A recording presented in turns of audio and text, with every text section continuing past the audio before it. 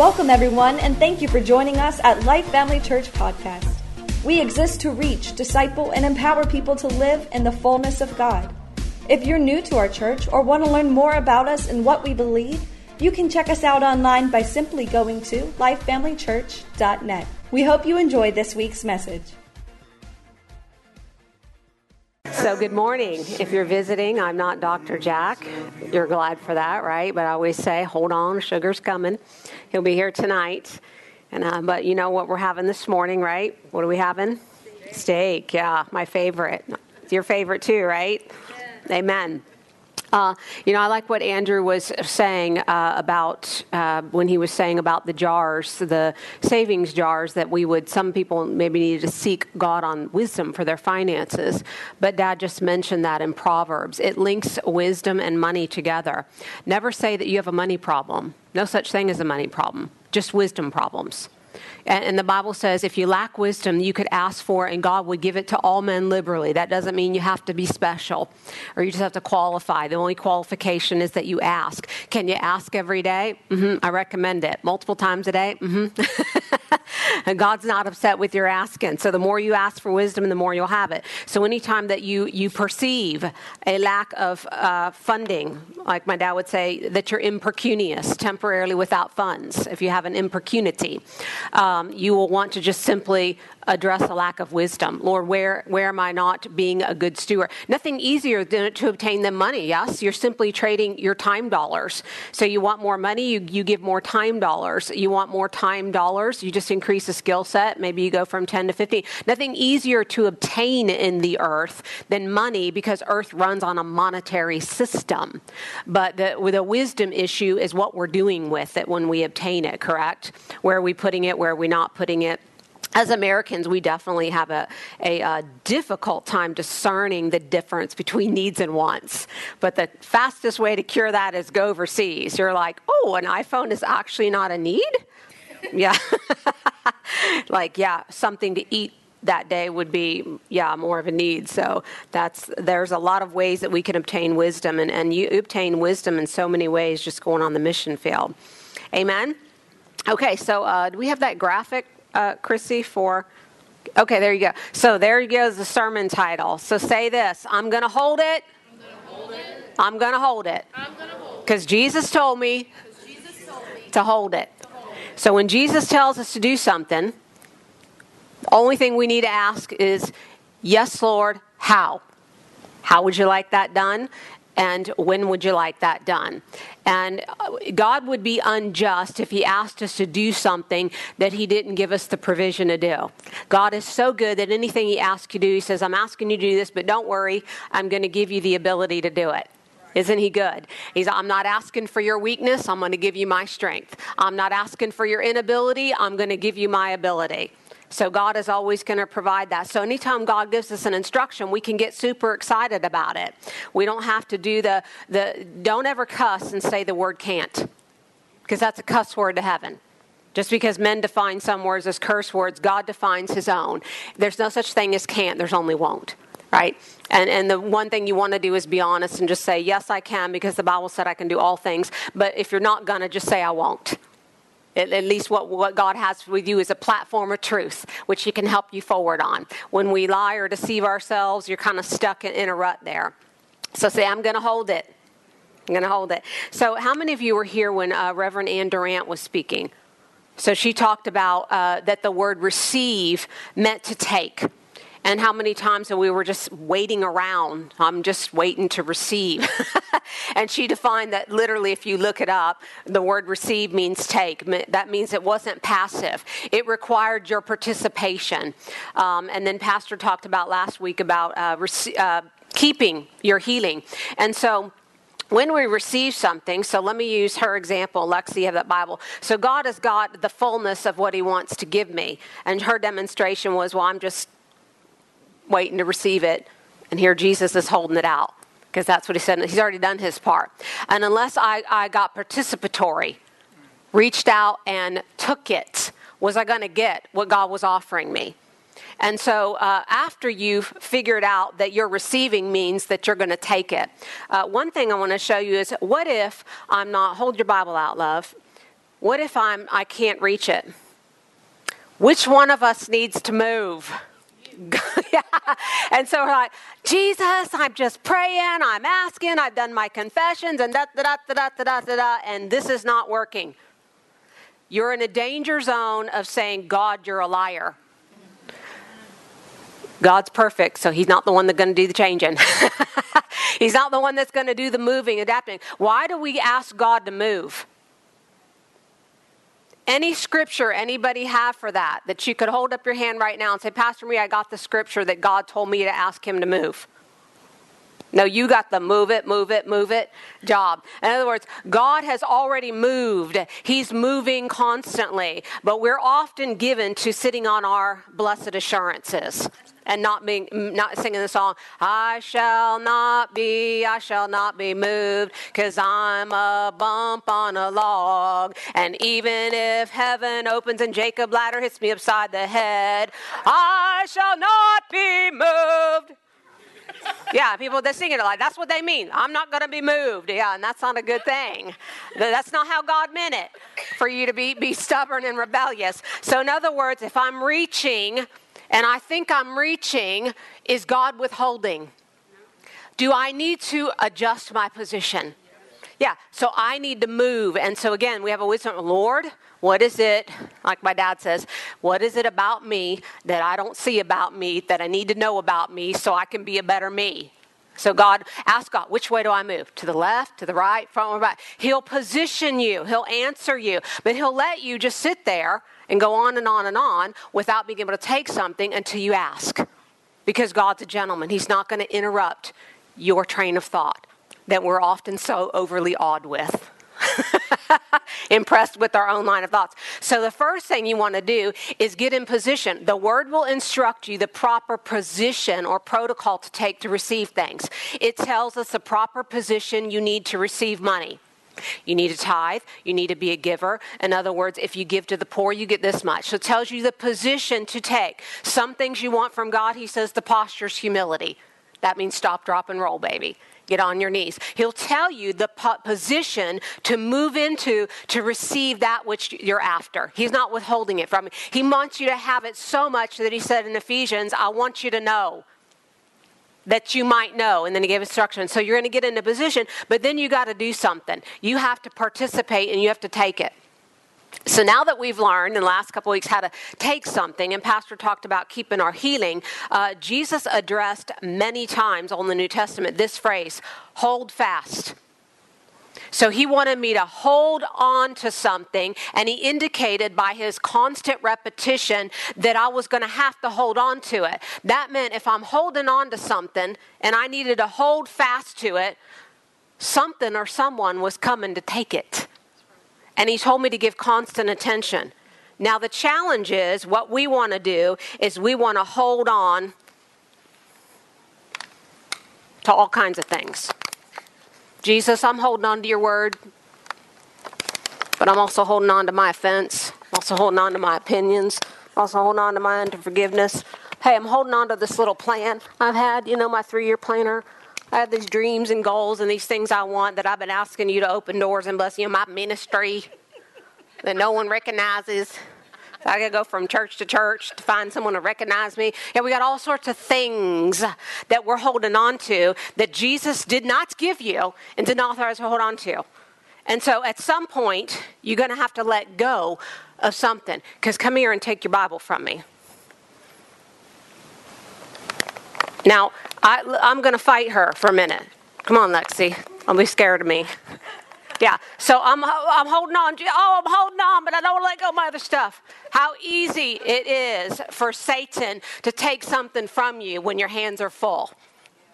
We're all full of something. Here's the awesome news. You get to choose what you're full of. Yeah, and guess what? It's not a secret what you're full of, because the moment you talk, we all know. Because your mouth leaks. But if I'm holding on to nothing but this, baby, try to take it. Yeah, and the first thing I'm going to do is let go and knock her out with an elbow strike. And it's going to be over with. Yeah.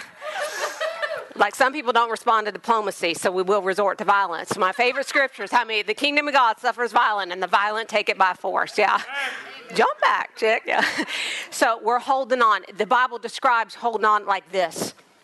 So let's turn in the scripture, and I want to show you, turn in your weapons manual to 1 Timothy. Aren't you glad you got out of bed and combed your hair? Came. 1 Timothy chapter 6, verse 20. How many of you noticed that your mind leaks? It leaks. Yeah, so anybody ever forgot where they put their keys? And we were like, my keys are lost. Your keys are not lost. You're lost. They're right where you left them. Just because you can't recall where you left them, your keys are not lost. When I lost 70 people on the side of Volcano mission field, I'm like, everybody's lost but me. Yeah, because that's the truth. I know where I am. They don't know where they are. Just because I don't know where they are doesn't make me lost. So your mind leaks. You might forget where you put your keys. You might forget where you put your phone. Sometimes, have you ever talked on the phone and go, where's my phone? Yes. Yeah. Have you seen my glasses? Yeah. Yeah, that multitasking is not healthy. Yeah, my dad said that to me one time, and I didn't know if he was joking or serious. I didn't mean, do you mean this pair besides the one on your face? Yeah, because I didn't know if you were kidding me or, serious. Do you have another phone besides the one you're talking about right now? Yeah. Hey, we've all done it. And so, it's not an age thing, people, so don't make fun. Yeah. In fact, it seems to happen more to the younger people. Their attention span is shorter. So your mind leaks. But one thing we don't want to forget is the Word of God. So the Word of God is on the inside of us and the renewing of our mind. But you all know the rule. Your mind stays renewed as long as your hair stays combed. Which is not very long, is it? If you live in Florida where there's wind and humidity, or just go somewhere else where there's tornadoes and earthquakes and snow, your hair's not going to stay combed through one day. So we can't say, I've heard that before. Faith don't come by heard. Faith comes by hearing and hearing and hearing and hearing. Why? Because your mind leaks. Your mind does not stay renewed. It's like a 2-year-old. We're going to say it. I've said that 1,000 times. 1,001. Here we go. 1,002. Here we go. So let's look and see what the King James says. Oh, Timothy, big O. This is Paul talking to him. Keep that which is committed to thy trust. That word keep in the Greek means obey and guard. So guasapa, the answer always lies within the question. The word always answers itself. So when God says keep that which is entrusted to you, he's going to immediately tell you what you have to do to keep something. The only way to keep this is to obey it. Obedience means there's keeping power functioning in my life. Holding on to it without obeying it, James said, hearing it, I got it, I heard it, but you're not a doer means you're self-deceived. That means you are deluding yourself that you're hanging on. You're physically hanging on, and you think you're hanging on. But if somebody's stronger, the enemy becomes stronger because you might have something, but you're weak and anemic. And so when he comes to take it, he can easily take it from your weak, frail arms that the muscles have atrophied on. So having something in your possession doesn't mean that you're strong enough to keep somebody from stealing it from you. So he told you the way you were going to keep it was you would guard it through obedience. That means this had to be, I'm keeping it here because I'm using it. I'm working it every day. I'm attending to the words. What does it say? Okay, now I'm going to do this. It's part of me. And so if I need to drive the car, I'm still holding it. If I need to wash the dishes, I'm still holding it. I'm attending to this. This is my manual. This is like an IV. You're not going to get real far from your IV. If your IV comes unhooked, you're going to die. So you need to treat this like you're wheeling around an IV. You're just not flashing anybody in the back with your little hospital robe, okay? Because none of us want to see any of that. But you're wheeling around this IV. In other words, don't put it down. So if I tell Matt, I want you to hang on to this for me and guard it. Let's say it's a camera on the mission field. He's like, okay. But he's got things to do. So he's like, hey, I'm a big guy. Set it down next to you. So he's got things to do with his hands. He wants to eat his breakfast. He wants to take notes or whatever. And I go, oh, and I turn around and go, don't let it leave your person. Now what do you do? We're not letting it leave, stuff it wherever. We're stuffing it. We're doing things with one hand. It's not leaving its person. That's what God said to me. He didn't say, hey, hold on to it and just leave it in the room. Can't remember where we left it. Oh, I left my Bible in the car a week, which means you didn't do your personal devotion. Oh, I got 3 of them. Yeah. And so you consulted another translation. And but when he got to, don't let it leave your person, that's a little bit different instruction. That means no matter, I don't care if I come back in 12 hours or I never come back, you don't put this down, right? You don't let it down. You don't set it on the table where someone can walk up and just take it away from you. So you were to hold it in that manner. He said, "O Timothy, guard by obedience that which is committed to thy trust." In other words, God has given you his word, which is himself, entrusted it into your care. He is coming back, it says in Revelation, to find out what you did with it. What did you do with his precious word, his son? It's a person. What did you do with it? I'm going to extract an account of you. Guard and keep that which I've committed or deposited on the inside of you. And he tells you, now this is, how do we do that? This is the way. Avoiding profane and vain babblings. What are profane and vain babblings? That sounds really strong. Stuff that does not produce the God kind of life. Gossip. Idle chit-chat. Spoken, listened to, or read with your eyes. I would say especially on Facebook. That you were to turn away from that you were to avoid it, and you were to actually deflect it. So deflection is different than blocking. If Melanie were going to throw a punch at me, I would do a block. It would be an automatic instinctive muscle memory block.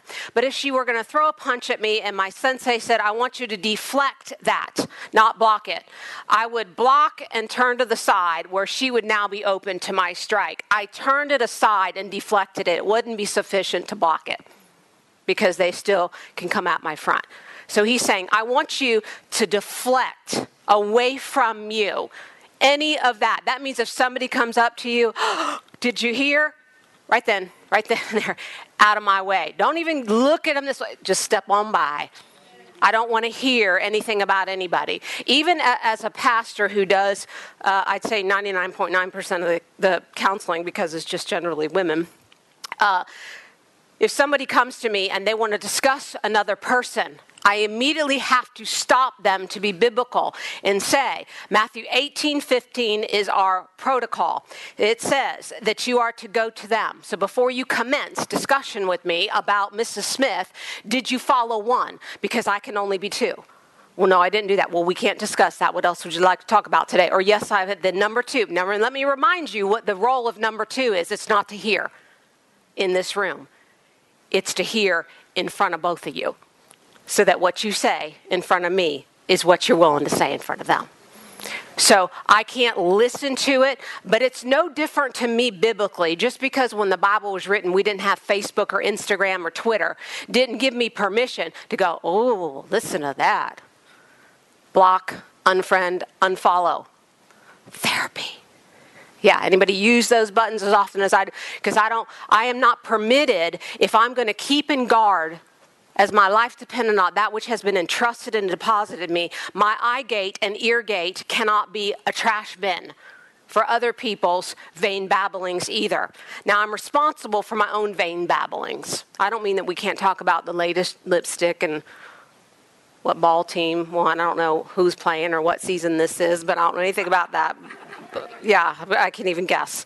And so, I'm not saying that those, I'm talking about vain babblings and profane discussion. The Bible says, what's empty that doesn't produce the God kind of life. But know this according to the word, no such thing as not producing. Whatever you say produces life or death. So it's producing for you. But God didn't want you to say anything that didn't produce the God kind of life because you're sowing that into your own life and the lives of others. But far more you. Amen? So let's go on. He said, crossing the doorway. In other words, God said you crossed the line. There's a boundary there. When you went profane and vain babblings, you crossed the line.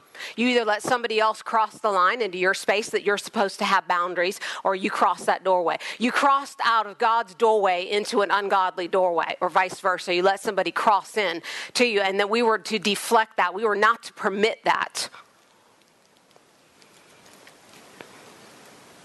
And don't listen to oppositions or conflicts, theories of science and knowledge that are falsely so-called. A lot of theories out there that people have about the Bible. I want to believe the best of them that they haven't even read it, because I don't want to believe that you can be that stupid and still breathe. Yeah.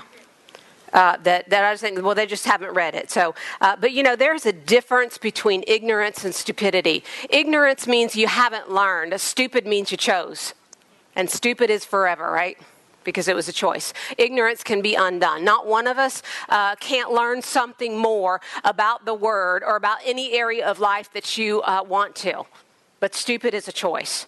And the Bible has a different word for that, which is much stronger. Proverbs repeats it often. It says fool. So here's a transliteration about that verse.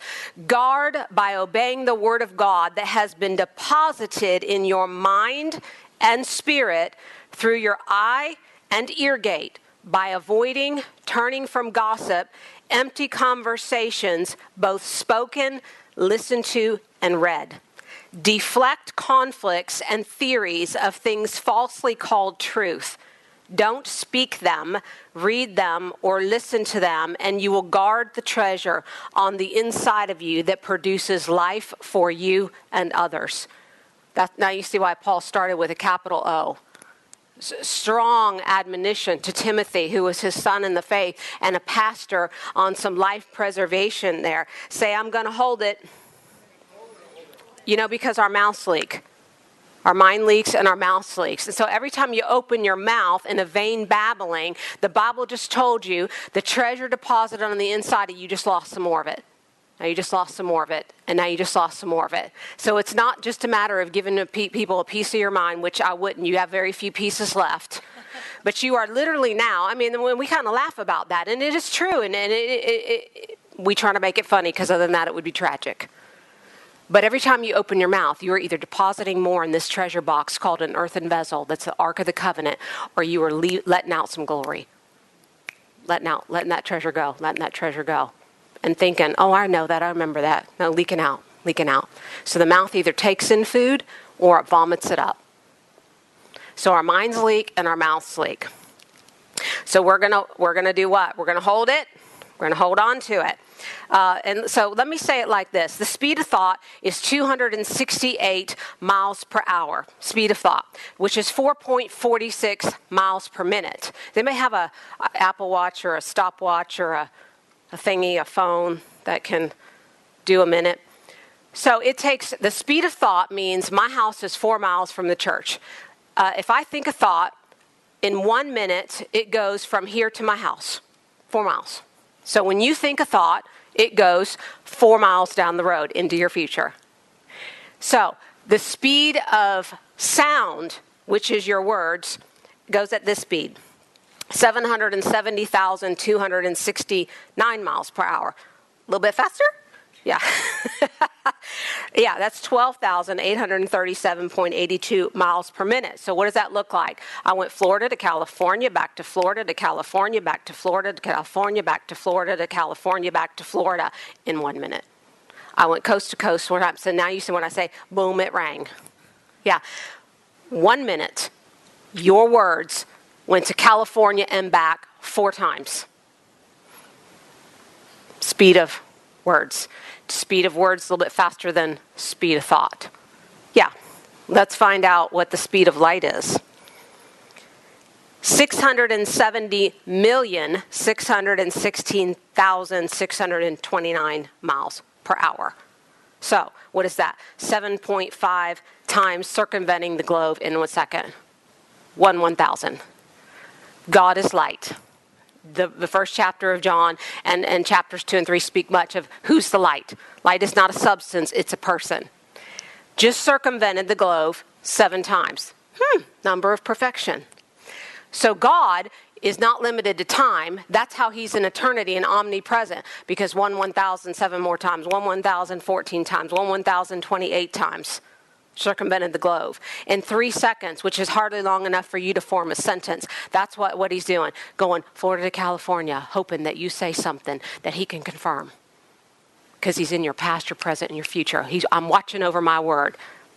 And so when he asked us to take our thought and cast it down, did we have the ability to stop? Because thought was moving the slowest. Now I realize that our mouth is moving faster than our mind by a lot farther. And so, well, I just speak before I think. You don't have to.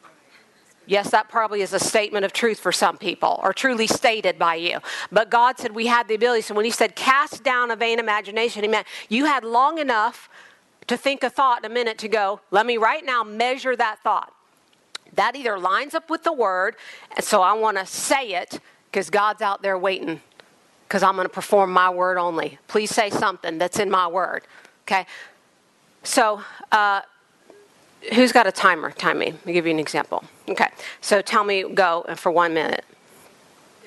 Okay, so I'm noticing this walnut billboard, and as I was driving down the highway, I thought, walnut bowl, stop here for sale. What's a walnut bowl? Is it A, a bowl full of walnuts? B, is it a bowl of walnut wood? C, is it a bowl made of walnut shells? Roman numeral number 2, is it a utilitarian item? Roman numeral number 3, is it a decorative item? If it's a decorative item, A, should it be on the mantle? Is it a decorative item? B, it should be filled with candy. How is it displayed? If it's utilitarian, is it a kitchen item? I don't like wooden kitchen items because you can't put water in them. I only like things that are sanitized in the dishwasher with really hot water and soap. So it seems like it's very valuable. Should I stop? Is it an heirloom? Is it willable to my children? Is this really important? Do I need to know what a walnut bowl? Somebody has taken great expense for 1 hour and put billboards all up and down I-44 in Missouri telling me last chance to get a walnut bowl. Should I die without a walnut bowl? Tell me when I'm done. And so I don't know what a walnut bowl is, but we could get on the encyclopedia and research it, because see, when I had this conversation with myself, we didn't have Google. If we had Google and a computer, I just wrote you a whole LCU syllabus that it will take you days to research. 1 minute. See the tangent in our mind, the miraculous mind that God gave you. Now that's what we'll do. Oh my God, here's what we do. Oh my gosh, I need a new job. I don't know what to do about my job. I'm just totally stressed out. I don't know if I have the skill sets. I need this much money an hour, but nobody wants to hire me. It's taken me too long, and I'm really stressed out, and I'm really worried. Should I go to school and get more skill sets? But I don't know how I'm going to pay for that. We're just addressing our needs, and we're so stressed out, and we don't know what to do about that. And then we don't even stop and think, what does God's word say about that? We run at our mouth. And God sits there with his hands tied because you're not holding on to the word. But what if we took that thought and we said, that's a vain imagination. It's exalting itself above truth, the word of God. Let God be true and every man a liar, including me. So here's what I'm going to do, because God is going to circumnavigate the globe 60 times in my 1 minute, because he did it 7 times in a second. 6 times 7 is what? 42. So 420 times he can confirm what I just say in a minute. So I'm going to say this. God, I thank you that you're the God that's more than enough, that you're Jehovah Jireh, my provider. You're the God that foresees and provides. You've gone to the end of my life from the beginning, and I don't care what I need. You've already seen it. You've already provided it. So I say what you say. I don't say what I see. I don't say what I feel. You're more than enough, and you can give me favor. 1,000 days of labor is not worth as much as 1 day of favor in your sight, Lord. So I worship you. I praise you. I thank you for my job. I thank you for favor. I thank you that angels have gone before me to prepare the way, that I have divine appointments and divine connection. You bless everything I put my hand to, so I'll get off my butt and I'll work 40 hours a week at finding a job. And what if I said that? How many things did I just give God to work with into my future? How hard is that? And so that's, God, I'm holding on to your word like my life depends on it, but not just my life, the life of everyone around me. Because whether I work matters to whether I eat or whether everybody else behind me eats. So the speed of thought, the speed of words, and the speed of light matters. God is omnipresent. So can we cast down a thought? The Bible calls your thoughts reasonings. We don't need Satan to tell us what we think and feel. What I'm seeing, that doesn't look good. What I'm feeling, that doesn't feel good. But here's our opportunity. I have enough time to pause because the speed of thought is slow enough for me to go, I know what I'm saying and I know what I'm feeling, but God, your word says. And faith is not a denial of what I'm seeing and feeling. Faith is a decision to believe God says over what I see and feel. That's all it is. And you know what? That's why they call it blind faith, because you can't see. Because seeing is not believing. Believing means I get to see. That means God's already done his part. That's why he's waiting on me. You're not waiting on him. So what if we understood who we're dealing with? Go to Revelation 1:8. Revelation 1:8. Who is backing this up? Who is he? I love this verse because God speaks in the first person about himself. First thing he says is, I am. That is a singular, first person, emphatic statement if you're doing grammar. He says, I'm here, I exist, I'm first, and I'm last.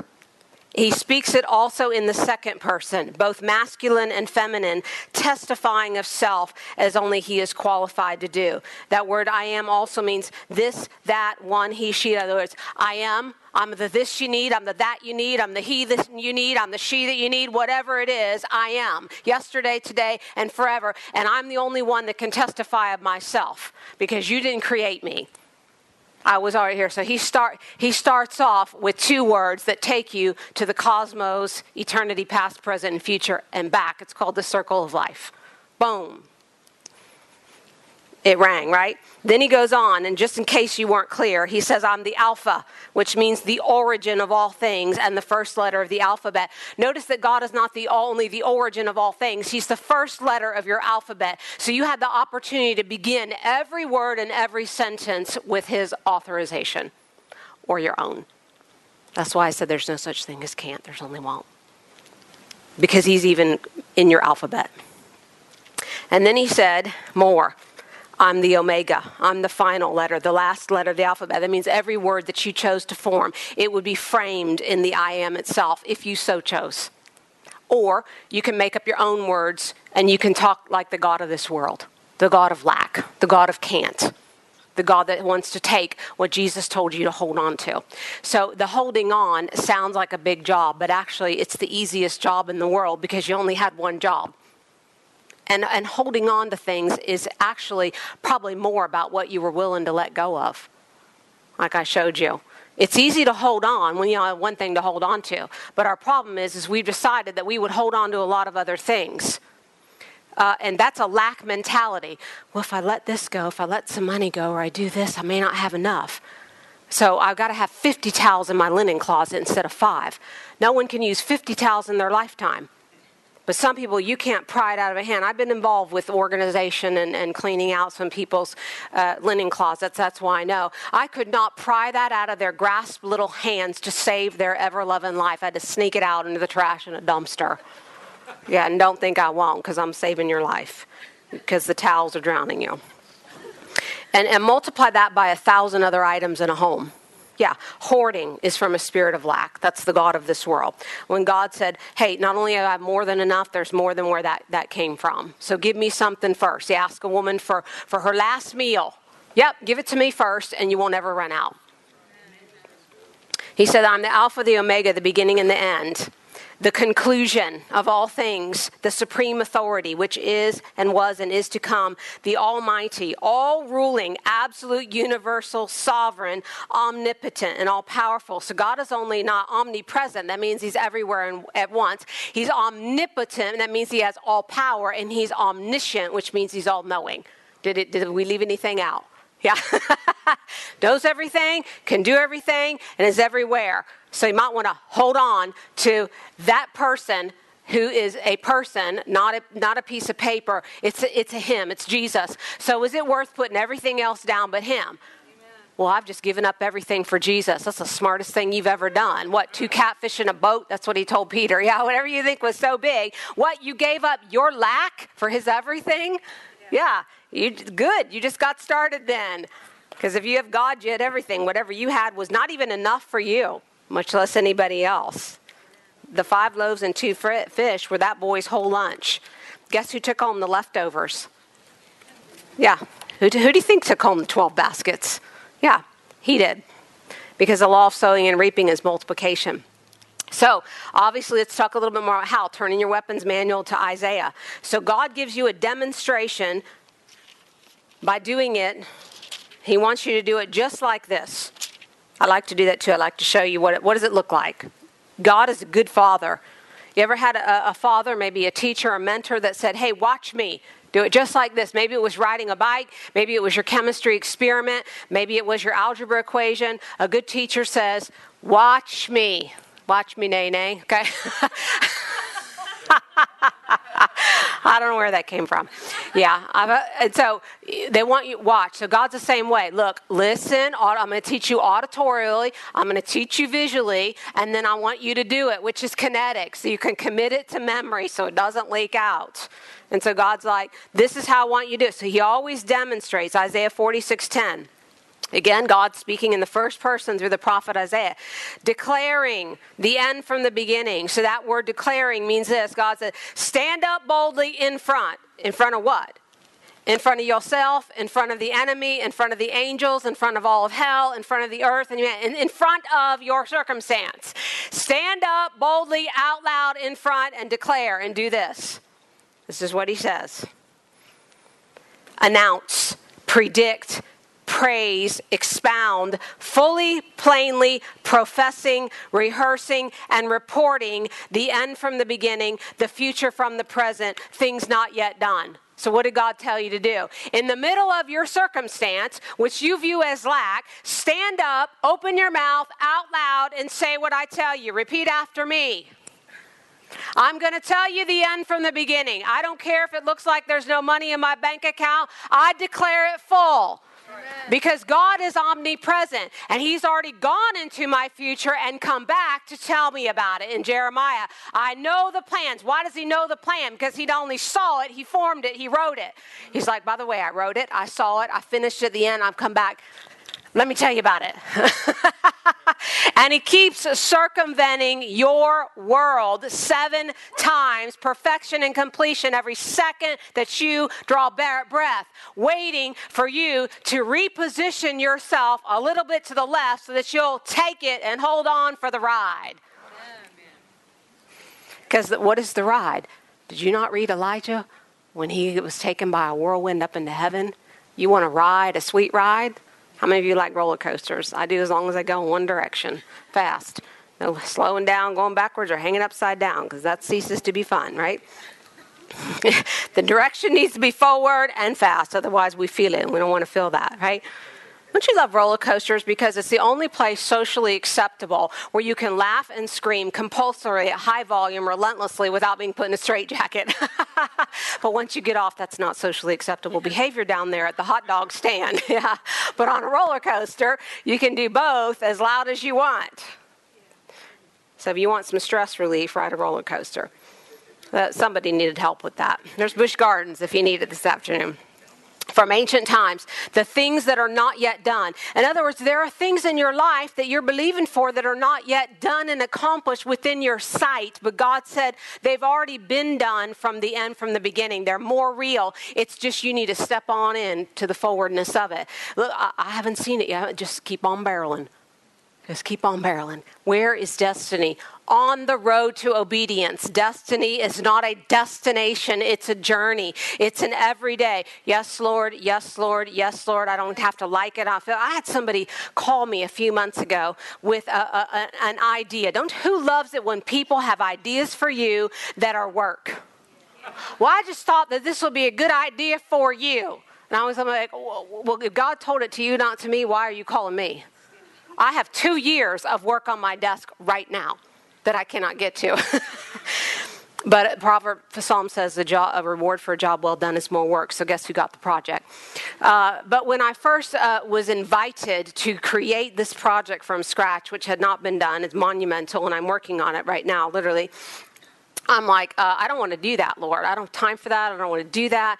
And I thought, this is probably just not going to work out with these people.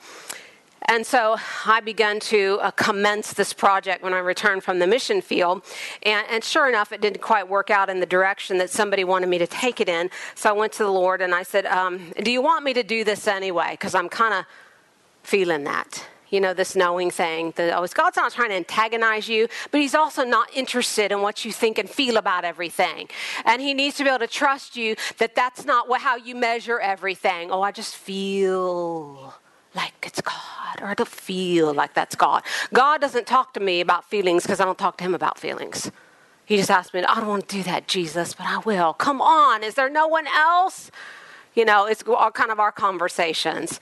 And so he asked me to do that. Yep, we want to do that. Okay, great. Now I have to go tell my husband, I think the Lord wants us to do that. You know, let me just see what he says, because if he's not in agreement, he's the boss, then I'm missing it, and that'll be good. Woo! Yeah. Anybody ever have times you hope you're missing it? Okay, then you're not doing enough, okay? And so he's like, yeah, we need to do that. I said, okay, I'm going to have to call my son. I'm going to have to involve people all over the world, and I think this will take me 12 to 24 months. So I called somebody back that had made, that was on the party line of the original one. By the way, it was their party and not mine. And I said, this is what I'm going to do. I'm going to commence this project, and I'm going to do it with the usual JMM excellence, and it's going to take me 12 to 24 months. But it needs to be done. It needs to be released in the earth, and so we're going to do it. But then I told him, I said, I'm giving you an update because I love you, respect you, and because you asked about this so that you wouldn't hear it in the wrong way. But by the way, don't call me with any more projects. Now I have 3 years, thanks to you. Yeah, next time God visits you for something, then you either do it yourself or pray for somebody in Nepal to do it. Lose my number, but you know what the saying is, if you want something done, ask a busy person. Okay, so in other words, can God call on you is what I'm trying to say, and he doesn't have to sift through all your opinions, all your feelings, even the ones you try to encapsulate in spiritualness, going, I don't feel led. Well, he might just hand you a bullet and say, here, do you feel led? Yeah, so you can feel some lead. So God's going to consult you if it's not difficult. Yeah, he's going to help you. Oh, you haven't felt lead. Let me help you. Okay, now do you feel that lead? Okay, good. Can we get started? Yeah. So he said, this is how I want you to do it. I want you to declare the things that are not done. Answer, accomplish, fulfilled, challenge, command. My counsel, advice, my word shall stand. Rise up, remain again, strengthen, and succeed, and I will do all my pleasure and purpose. In other words, when you're standing and declaring, it's not about your pleasure and purpose. So do I have to bring faith to those things that God asked me to do? Because I don't want to. It's not even within my ability, and just the thought fatigues me. Because if you're tired, immediately you know you're in the flesh. That's not a measuring device for going, I don't think that's God because I don't feel passion. And don't we always need to feel passion about what God asks us to do? Yeah, Elijah was running from Jezebel because he felt real passionate about that. Job was running from what God asked him to do because he was just so full of passion about the plan of God. Can you please show me one prophet in the Old Testament that was not putting on running shoes and the best Nikes they could find in the opposite direction of the request of God because they felt warm fuzzies? Anybody got any warm fuzzy scriptures? Yeah. So you're not going, that just fires me up. You know what fires me up? When the Bible said there's fire shut up in your bones, that's understanding that you get up every day and draw breath that someone doesn't bust hell wide open because you're not busting hell wide open. That's it. That's the be all and end all of it. Does changing dirty diapers in the nursery and cleaning the toilets give me warm fuzzies? Going to the mission field and dragging 70 people, half that want to be there, half that want to ride a roller coaster? Of emotions, let me tell you, the most inconvenient place is to have emotions in a foreign country with 70 people. I don't have warm fuzzies about anything, so I'm helping you.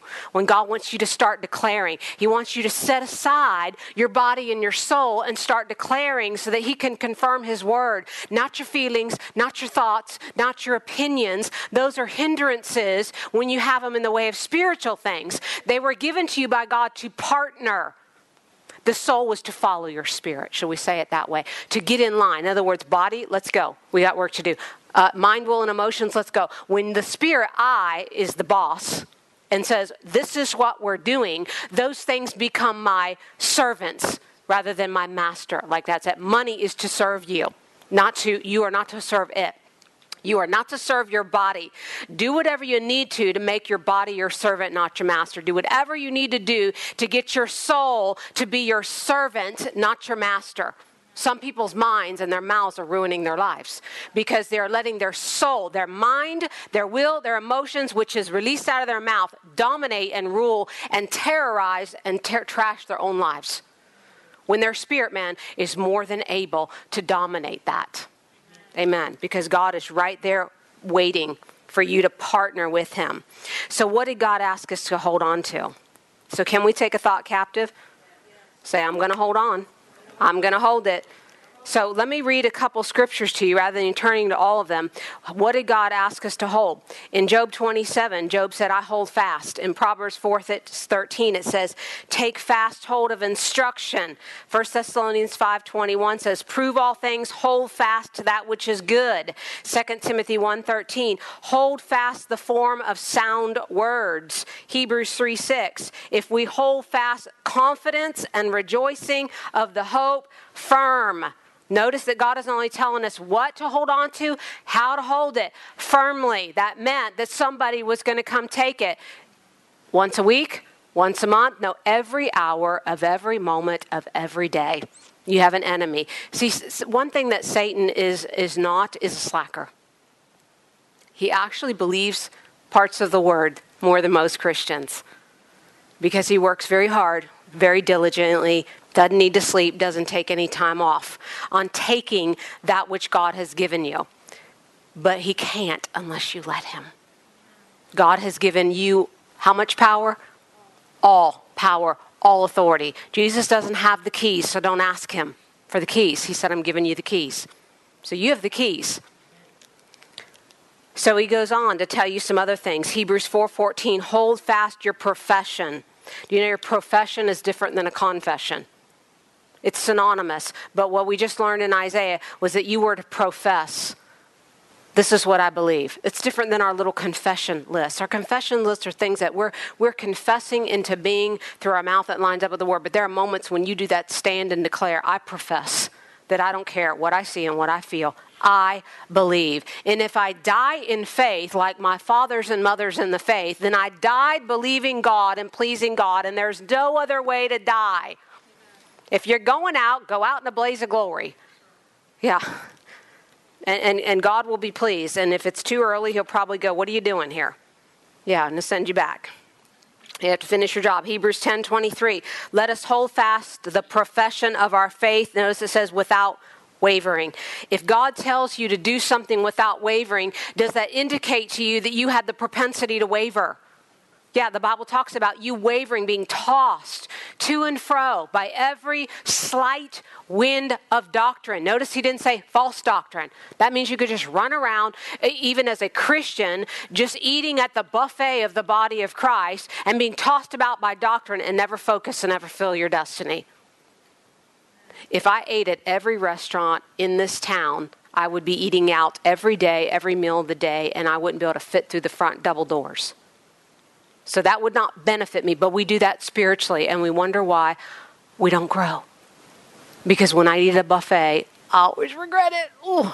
Yeah, I've never been disciplined a day in my life at an all-you-can-eat buffet. Yeah, I always regret that. Revelation 2 says this, but that which you already have, hold fast. That means if we think, I heard it, you think you've got it, that you could lose what you already have. Anybody ever read Matthew 25? That which you had will even be taken from you and given to another that was holding fast.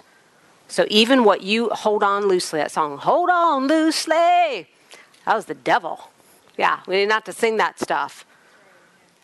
God told you to hold that in a manner that was fast. But hold on to what you already have until I come. So how long? Until he comes. Remember, therefore, how you have received and heard. Hold fast. In Revelation 3:3, he says repent. So repentance is a key to holding on. Repenting for our, and again, letting go of those things, the bitterness, the unforgiveness, your personal plan that you've called God, because you've had it in your mind for so long you can no longer tell the difference between your thoughts and his thoughts. When Hebrews 4:12 says his word will divide between you and him. It's really easy to tell the difference. Is that me or is that God? We'll get out the word. The sword cuts the soul and the spirit between each other so that we're not confusions of the enemy. Amen. Revelation 3:11, hold fast thou what you have, let no man take thy crown. If Jesus says, let no man take your crown, can your crown be taken from you? Yeah. And doesn't that contradict the once saved, always saved? Because that would be false doctrine. because that would override your free will. And so that crown, there's many crowns, and we could talk about that another day. Crown of soul winning, righteousness, etc., that you're going to present to the king. So if we go through those verses and we find out what are the things that God told us to hold on to, we could say this. He told us to hold on to instruction.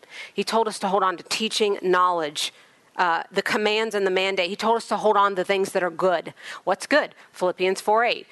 Whatever you're thinking, whatever you're feeling, whatever's going on in your life, that's your measuring device. Is it good? Is it lovely? Is it a good report? Is it virtuous? Is it praiseworthy? I'm to think on these things. And sometimes the only thing you can think of on that list is Jesus himself and his word, because there's nothing else that qualifies for that list. So good. That means that all you've got is you're holding on to Jesus and the word. Anything else, let go. You're not even to think on it. The thing is, if you're not thinking on it, it won't come out your mouth.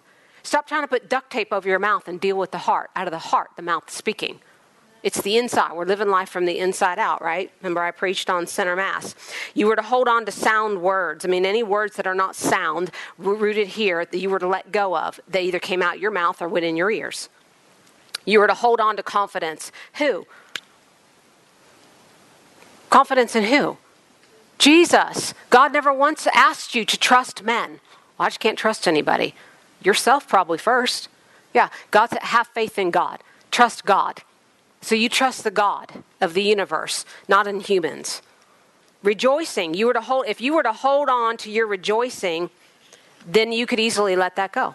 How many of you find that joy leaves kind of easily? Yeah.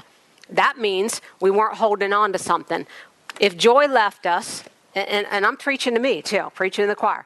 If joy left us and we're going through a day and we're like, I don't feel joyful. Okay, first of all, right there, remind yourself, joy is not a feeling. Okay, it's a choice. It's a person. It's an attribute of the fruit of my recreated spirit. So I didn't lose joy. It's in there. I let go of joy. I didn't lose joy. There's a big difference. Joy did not leave me because it's on the inside of me. It can't leave me. So I forgot to dip down and draw up when I wanted to think and feel about my circumstances. I forgot joy himself. Hey, why can't I just sing praises? I sing praises to your name. Because you're good, joy's returned. Because joy didn't leave. Amen. It's that easy. Redirect what I'm looking at. So whatever you're looking at. Anybody ever been driving the car and they were just looking at the Walnut Bowl sign? Don't know how you crashed into the semi. Yeah, your life goes where you're looking. Yeah, what you're looking at. We have to look at God told you to keep your eyes on something particular, because your eyes on the wrong thing would put you in the gutter or put you in the ditch. So he said, hold on to hope. That means if he told you to hold on to hope, that hope can be taken from you. But in the Bible, what he's saying is nothing can be taken from you unless you let it go. Satan is under your feet. So what you do is you let him out of the pit, out from under your feet. You need to reposition yourself. Yeah, whoops, let the lid off. Pit of hell. Yeah, because you were moving in the wrong direction. Just readjust. Just get right back in a position. He said, hold on firmly. Hold on to your profession, your open public declaration. No such thing as silent prayer. Prayer means oration. So literally it means by its very nature, one has to open its mouth and some sound has to come out. It's got to break the sound barrier. Already, no wavering. Wavering means fluctuating, being in doubt. I don't know if this is working. I've been saying it for 6 months. I don't see it. You just dug up the tomato seed. And now you got to sort of, no matter what, don't dig it up. That's why it's helpful to write these things down. On January 1st, I said this. Will be my confession. So just keep on saying it. Don't be, let me just dig it up. I'm not sure that that's working right. Anybody ever done that in the kitchen? I'm like, I'm following the directions, but I don't know how this is supposed to look. I don't know what it's supposed to look like because I've never done it before. So is that supposed to look like that? In my kitchen, that's a common phrase. If it gets used at all. Normally it's just the coffee pot, and I know what that's supposed to look like, feel like, taste like, and everything. It's a safe appliance for me. Somebody was over the other day, and they had to figure out my oven, and I couldn't help them. Now, you doing all right? I don't know. You know more than me, yeah. It's finicky, but still, it's unused. It's probably that way because it's unused. You don't use it, you lose it, right? So you were to hang on to repentance. You were to hang on to your crown. This is what a crown means: an ornament worn on the head by kings and princes as a badge of regal power, government, or executive authority. So can Satan take your crown if you let him?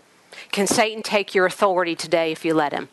Yeah, he didn't have the authority unless you let him. So in other words, he's saying, don't let any man take your crown. And he's talking about mankind, and people are not your enemies. He's talking about the enemy, which are not people. It's Satan. Don't let him take your crown of authority today. You need to walk in the full governmental power of your authority. It doesn't matter what it looks like. You need to exercise that. Are you with me? Okay. Notice, and he says those things 3 times in Hebrews and Revelation. So as he gets to the end of the book, anybody, your boss or your parent, anybody start reminding you more towards the end of something? Hey, don't forget this before you go. You're packing for camp. Don't forget this. And so God, as he's nearing the end, starts repeating it more often. Hey, hang on to it. And then he finishes it with his repetition increasing in Hebrews and Revelation. Hey, and by the way, don't let Satan take your crown of authority. So if he increases repetition, that means we need to really pay attention. That means if you weren't sure you are living in the last days, I'll tell you today. You are living in the last days. So this is more informative to you than anyone that's ever lived before you. He's speaking more to you about not holding on, because you had the chance to let it get snatched out of your hands more than anybody. Because as grace gets poured out, wrath gets poured out, right? Okay, so letting go of something, offense, right? Matthew 6, is this not the carpenter, the son of Mary? So one way we let go of things is we become flippant or casual. Like I said in the Bible, oh, I'm holding on to it, but I'm just going to put it down. It's okay. I don't need to hold on to it. I've got it. I remember all that stuff. When we become casual, or the Bible talks about offense being familiar. They were familiar with Jesus. Hey, isn't that just Joseph's son? Who does he think he is? That's a carpenter's son. And it says they became familiar with his imperfections as a man, not his impurities, but his imperfections as a man. And every time we do that with a pastor or spiritual authority or a boss, we become familiar. That means we become casual and informal towards that. You have just cut your own nose off to spite your face. You have stood on your own air hose, your own water hose of the supply, the dominant supply of your life that came through the blessing of authority, the person signing your paycheck, or the person you leading into your future through the Word of God. When we become casual about the things of God. So offense will cause you to lay something down because you've become casual or familiar. It's like my husband used to teach martial arts. Before Jesus told him it would be really hard for him to tell him about Jesus and punch him in the face at the same time. And so at some point, in the beginning that worked real well. He could lead him to the Lord, but now when he was going on the road, he couldn't really punch people in the face and then get them saved afterwards. And so I don't know why I got their attention. I thought it was a good method. And but I was his best student.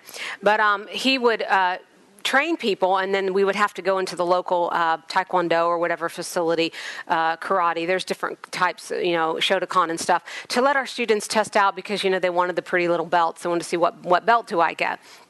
And so, interesting thing would happen is that our students would go into the classroom and we would tell them, we think our students about this level, you want to put these type of students to spar with them so we can test them out and get the belt. And so if we thought they were yellow belt and they would put in a yellow belt, and I always say put one level above them if it's green so that they can be stretched a little bit in there. And so what would happen is our students with no belts, because we just did the real life stuff at the house or in the backyard, and the student with the green belt, it would generally be just a few seconds and it's over with in the ring. And so what we learned is that many people who were going to trainings of and this would take place in any sports, any arena, and we're all going through trainings. Maybe we've run our laps in the football field. Maybe we've been out there hitting the pads and we've done a lot of things, or maybe we shot hoops, but we haven't actually come up against a real opponent. So everything we've learned in the classroom of life, we've sat there and we've done all our kata forms. We've gone to the mirrors and back and we've performed it perfectly. But then somebody comes out of nowhere and jacks your jaw and you're on the ground. And where did your 21 self-defense techniques go? It doesn't work real well if there's no opponent. But when an opponent comes in life, when the person is next to you that you're in a race against, or the quarterback on the opposite team, that he's now not a little padded metal piece out in the field, he's a big guy, he's mat size, and he's coming at you with everything he's got. Some people could probably succeed, but they froze up because they never took a hit before. So they don't know what that feels like to get hit and then recover. And we see the Apostle Paul, this long list. Hey, I've been whipped, I've been stoned to death. They had to raise me from the dead, and I was floating a night and a day in a deep. And we're like, Okay, and he said, these were just momentary light afflictions. And so whatever you're going through, go to the driftwood. Are you floating around in the ocean on a piece of driftwood for a full 24 hours? Anybody ever been there? Then we haven't suffered even light afflictions yet. So it's all measurable. Paul said, this is a momentary light affliction. In other words, this is going to pass. So what was Paul hanging on to? Holding fast to the word. Jesus just told him the night before, there will be no loss of life. And he went and told that to the captain, and they didn't listen. Paul's like, great, now I got to float around out here with these yahoos because they wouldn't listen to me. But I still know I'm not going to die. So what was he doing? Holding on to the cross. Holding fast. And you know what? When he washed up on the island called Malta, do you know today the island of Malta per capita in 2019 has the most Christians of anywhere in the world? Because when Paul got done floating on the driftwood, he went, the direction is forward. I'm wet, I'm soggy, it doesn't matter. Let's build this fire. Build this fire. The viper that struck him, do you know that species isn't in existence today? And that's you. That's your authority. If you will just hold on like it's a piece of driftwood and your life depends on it. And the life of everyone else with Paul depended on him holding fast. So it isn't about you. Everyone that's attached to you in every way that you don't even know is watching you or is coming behind you. Maybe Jesus tarries and we go home to meet him, and the next generation, what books will they read about us? Will they have any Catherine Colemans and Oral Roberts and Maria Woodworth Elders and Brother Hagins in this generation, or will they still be pulling out those books because the Jack Myers and the Andrews and the Matts and the Maries and the Melanies did nothing for the kingdom of God? And we lost a whole generation because we wouldn't do one simple thing. Jesus said, hold fast. Let everything else go. Even your offenses, even your unforgiveness, your bitterness, because it'll sink you. Just hold fast to that which I've given you. Keep it. And when I've given you it, you'll get more for that. But if you don't hold fast, even that which that which you had will be taken from you. And so we've only got one life, right? We want to make the most of it. So say this, I'm going to hold it. Are you okay? You have a few toes left? So that list listed 10 things to hold on to. Remember, how do we hold on to it? By our obedience, by doing those things, not just going, okay, I memorize the list. No, just do it. As you do it, you'll memorize it because it's second nature. We don't need to have the memorization. We just need to put it on the inside of us, and it gets recalled by the Holy Spirit. So we were to hold on to instruction, what's good, sound words, confidence, rejoicing, hope, profession, what you have already, repentance. You were to hold on to repentance, repent often, frequently, quickly, and your crown. So I like to say it like this in closing. This is a partnership, not a sole proprietorship. You will never be waiting on God. The verse that says, people say, well, didn't God say, wait on the Lord and renew my strength? Yeah, that was a waiting during your prayer time. As God is filling. We have that here every Sunday night. We are sitting in God's presence. We are not waiting on God to do something. We are waiting respectfully and reverently as God fills our earthen vessel with treasure, so we go pour out on Monday. Not I'm just waiting on God to do something. God's like, I'm just waiting on them to do something. Angels, they're taking bets up in heaven when you're going to get up off your blessed assurance. I'm just kidding. No, I'm not. I'm going to ask them, angels, what did you do? How much? Yeah, I put $100 on Johnny that he's going to do something this year. Yeah. A partnership, not a sole proprietorship. He saves, I accept. He heals, I receive. He provides, I multiply. He says it, I believe it. I pray, he gives the inspiration. I praise, he gives the plans. I read, he gives the revelation. I study, he approves. He gives the ability, I'm responsible for the productivity. He provides the purpose, I'm responsible for the passion. He provides the destiny, I'm responsible for arriving at the destination. Amen? So let's stand up. Take the hands of the person next to you, because this is your family, this is your unit, your company in the military. And let's make this profession, if you want to, you don't have to say it, of our faith to the Lord. Because why I always like you to open your mouth to the Word is because if you walk out of here and you don't open your mouth to something, probably by the end of lunch you'll have forgotten even what the subject was, much less the title or the topic. Because the thief comes. So when you want to open your mouth to the Word. When you're listening to a podcast or you're reading your Bible, you want to start participating in the taking it. I see that, Lord. That's good, Lord. That's me. In your personal devotions alone. And when I listen to a podcast and they say this, I say, I'm right there. What are we doing? We're raising our hands. We're practicing praying in tongues. I'm engaging and I'm participating in the taking of it because my mouth is my reacher in the Spirit.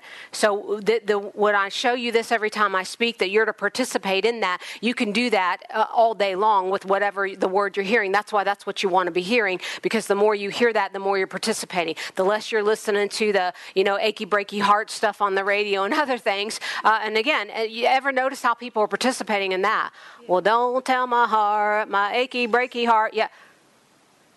Circumvented the globe 14 times because that took more than 2 seconds. Boom, it rang. And you wonder why is my heart broken all the time? Why? Because you engage and participate in everything that you say.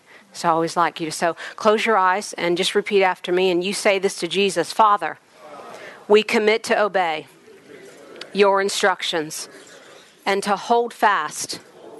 We will not lay them down, lay them aside, or forget them, treating them lightly. I hold fast because my life and the lives of others depends on it.